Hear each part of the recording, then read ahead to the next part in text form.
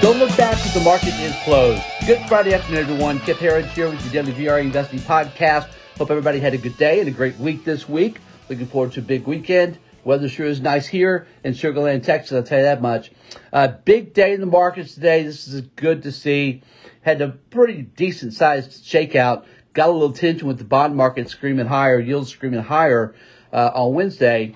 Of course, it was closed yesterday, but the 10-year yield today did rise a bit to 1.58%. That's still pretty much chump change, isn't it, though, in the big scheme of things? But the markets don't seem to care. Again, there's just so much liquidity.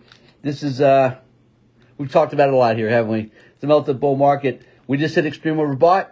Time for a pause. We'll see what happens next week. We've taken some profits here along the way over the past, 4 or 5 days. We took some profits on some of our positions that were extremely overbought, but our leveraged ETF positions. And now we're sitting on some cash and ready to redeploy when the opportunities present themselves in our VRA investing system. Let's cover the markets first. First of all, I'll just tell you, I'm going to be on the great Wayne Allyn Root, just an amazing guy. I know you, most listeners here know him, a good friend of ours, good friend of mine. We go back almost 20 years now.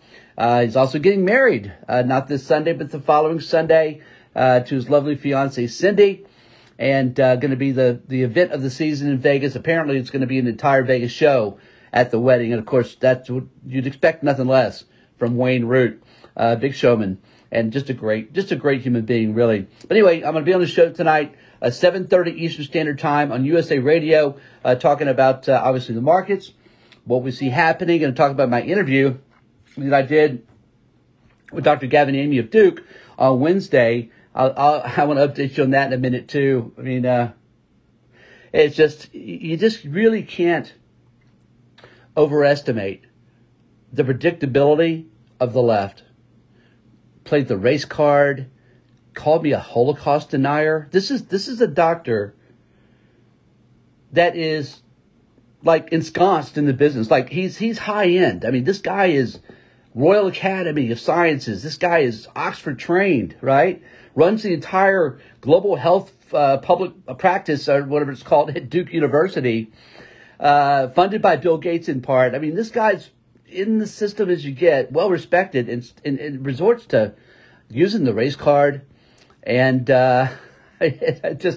and then sinking the big pharma trolls on me. And of course, he's blocked me now. It took 27 hours to block me because he didn't like the questions that I asked him, because I put him on the spot. He'd never been put on the spot before. It embarrassed him, and the follow-ups have really embarrassed him. I've got more on that today. Again, obviously, it's something I'm very passionate about. I know a lot of people have moved on from coronavirus, and I don't blame anybody for doing it, but I don't operate like that. I'm not built like that. You know, when I smell the truth, when I smell what I believe to be the truth, right? And the truth is not subjective. When I smell what I believe to be the truth, and there's a story there, that's the journalist in me. And I love digging, and I love writing about it, and I love uncovering things, and I like being the first to do it. I believe that our interview with Dr. Yami was one of a kind. I've not seen another interview like it. Yeah, he filibustered. He talked about 70% of the interview. He was just talking. And, of course, that's a filibuster. That's what you do, and you're losing. But, I didn't want to be rude and just keep jumping over the guy. And I did respect him. I did. That's past tense now after what just happened. He will apologize publicly to me. I can promise you that. That will happen. And he knows he's going to. It's just a matter of time. Let's talk about the markets first. I'll get to a little bit more of this today because we are primarily about investing here, of course. But the Dow Jones today, again, finishing, I think, pretty much, across the board, we finished about the highs of the day. It's what you want to see. We also NASDAQ led today. We saw the semis lead today. Again, this is the pattern, right? These big bull markets, the shakeouts tend to be short-lived. But I don't know, it feels to me like we've got a little more downside here, but you know what? We'll talk about that next week. This is a great finish to the week. Dow Jones up 179, 36, back over to 36,000 at 36,100. Wrapped up, by the way, this week broke a streak of 5 straight weeks where the markets were higher. This week finished lower. S&P 500 was up 0.7%, up 33 points at 4682. Our leader on the day, NASDAQ, up exactly 1%, up a big 156 points at 15,860. And Russ 2000 up just 2 points today. Let's talk about the internals here. Good. By the way, Tyler covered this in detail yesterday, along with what's happening with bonds and the dollar. And the internals were pretty good yesterday. Frankly, not as good today, but they were good yesterday. But what we had today, it was solid across the board. I mean, it was green across the board. Up advanced decline, up down volume, 52 high low, and we did have 2-to-1 positive volume in NASDAQ. Again, with up 1%, that's pretty much what you'd expect. Volume was essentially flat in NYSE. Advanced decline was essentially flat in NYSE. Slightly positive advanced decline on NASDAQ. Again, not great readings here, but also, I mean, it was a good day. Advanced decline, new 52 highs lows came in about 310 to about 130.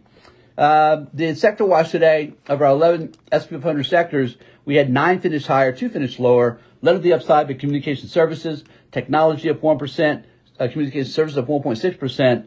To the downside, energy just down slightly, down 0.25%, and that's really all that happened there. Again, good day today. If I mention this on Wayne's show tonight, that is on USA Radio. You can if you're in Vegas or any of the markets Wayne's in, you can listen to local station. Of course, a lot of people just log into usaradio.com. Again, I'll be on there at 7:30 Eastern Standard Time. And yeah, we will be talking tonight a bit about Dr. Gavin Yamey, because I just want to throw a couple of extra things in here. Again, I don't want to get into all this because it's just childish, to call somebody he called me a racist and a Holocaust denier just out of nowhere because he's losing. Because you lose an argument and you're being embarrassed because, he is a doctor. He obviously should know these facts better than I do. He just doesn't. Or he does and can't say it. It's probably a combination of the two because he's in the bubble. But man, to resort to slander and really kind of vicious, like ugly stuff. I believe that when you call people a racist and a Holocaust denier, it cheapens those words. These words should only be used when they actually apply over serious matters, because every time they get used, they're cheapened and they mean less and less. And that's why, when they did it, when they called Trump a Nazi over and over again, well, you call him Trump a Nazi. Look at what Biden's doing, right? And calling him a fascist. Wow. Well, that's projection, right? That's what the left does. And this is what the left does here as well. When they lose an argument, they get personal and they get ugly, right? And they call you these cheap names. Again, this cheapens everything historically that is important. So I was embarrassed for him. And I think he's embarrassed. That's why he blocked me. He wanted to end the conversation. And but wow, 27. Tyler and I had a bet that it would take less than 2 days, and we were right because the facts just are not on his side. Pretty much there was only one topic during the debate, during the interview, that he was right on. I'm just telling you straight up. He's wrong on every one of these, except for the one where he agreed with me that Big Pharma has a responsibility. All this $250 billion they've made, they have a responsibility to make some things right. He did say that, to his credit. But on everything else, guy's flat wrong. Flat wrong. We saw some more proof of that today. I'm going to cover it quickly, again, because I'm passionate about this. Without question, the medical establishment is guilty of medical malpractice. You cannot make these kind of guarantees about these vaccines. You just can't, because it's not knowable. They're brand new. It's not knowable. Now, they may feel really confident about it, but that's how you state it, right? We say we feel really good about these long-term and efficacy and the safety and all that. But see, folks, we're seeing the news left and right of people having real issues with these jabs. And you know what I'm talking about. Everybody knows we're talking from myocarditis to, my God, the athletes that are dropping, many of them dropping dead. Athletes don't just drop dead.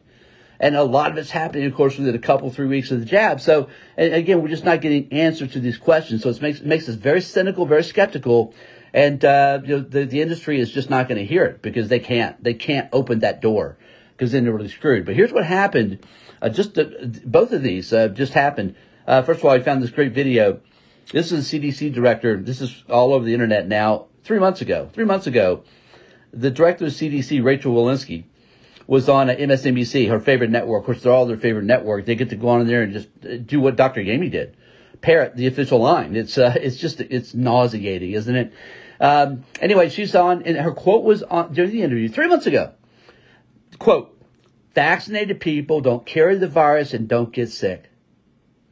See, if Twitter was a legitimate platform, the CDC director would be banned for putting out inherently bogus misinformation about coronavirus, wouldn't she? We all would be if we did it. And they just do it patently false information. They get away with it. And the reason they do is, of course, they have the blessing of Big Pharma. So they can really say whatever they want to. They think they can. See, this stuff sticks, though, right? This sticks. The opioid crisis should have woken the industry up. It didn't. Now they're doing worse things than then. I think this is going to be a very sad day in medicine in a few years from now when a lot of these folks have lost their licenses. And we have hopefully folks that are locked up at the highest levels for this pandemic that's been pulled off here. And again, today we find out the CDC, they got a FOIA request about natural immunity. And the FOIA request is, give us all your documentations, all the cases where somebody that had natural immunity, they had coronavirus, and now they've got the antibodies, right? That's me, more than 100 million Americans. CDC was FOIA to say, give us all the cases of where you've learned that somebody that got coronavirus and recovered, how now is natural immunity, either got sick again or got somebody else sick. And there's not a single case of it. Not one case. This is just dropped today. You'll find it on my Twitter feed. It's all over the internet. Again, the CDC FOIA. This, again, just exposes Gavin Yamey one more time.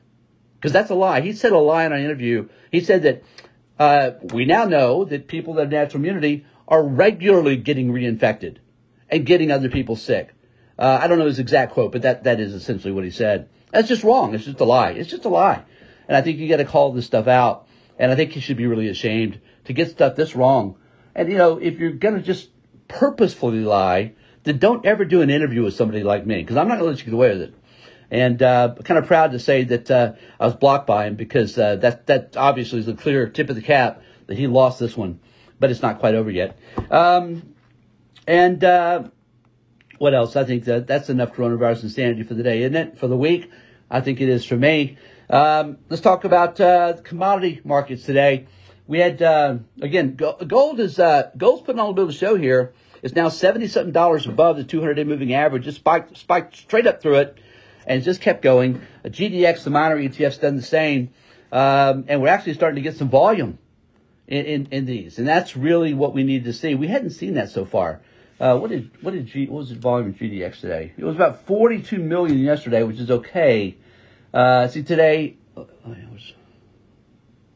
16 million, nothing. But it was kind of a quiet day here. Gold today at $5 an ounce, 1868. But again, gold, the miners, above the 200-day. Silver, right at it, just a hair below it. Silver today up 8 cents an ounce at 25.38. Copper up 5 cents a pound at 4.45. Oil down 78 cents a barrel at 80.81 a barrel. And finally, Bitcoin down 700 a day to 64,124. Again, folks, hope you can join us tonight on the Wayne Root Show at 7:30 Eastern, usaradio.com. And if not, have a great weekend. We'll see you back here again Monday after the close.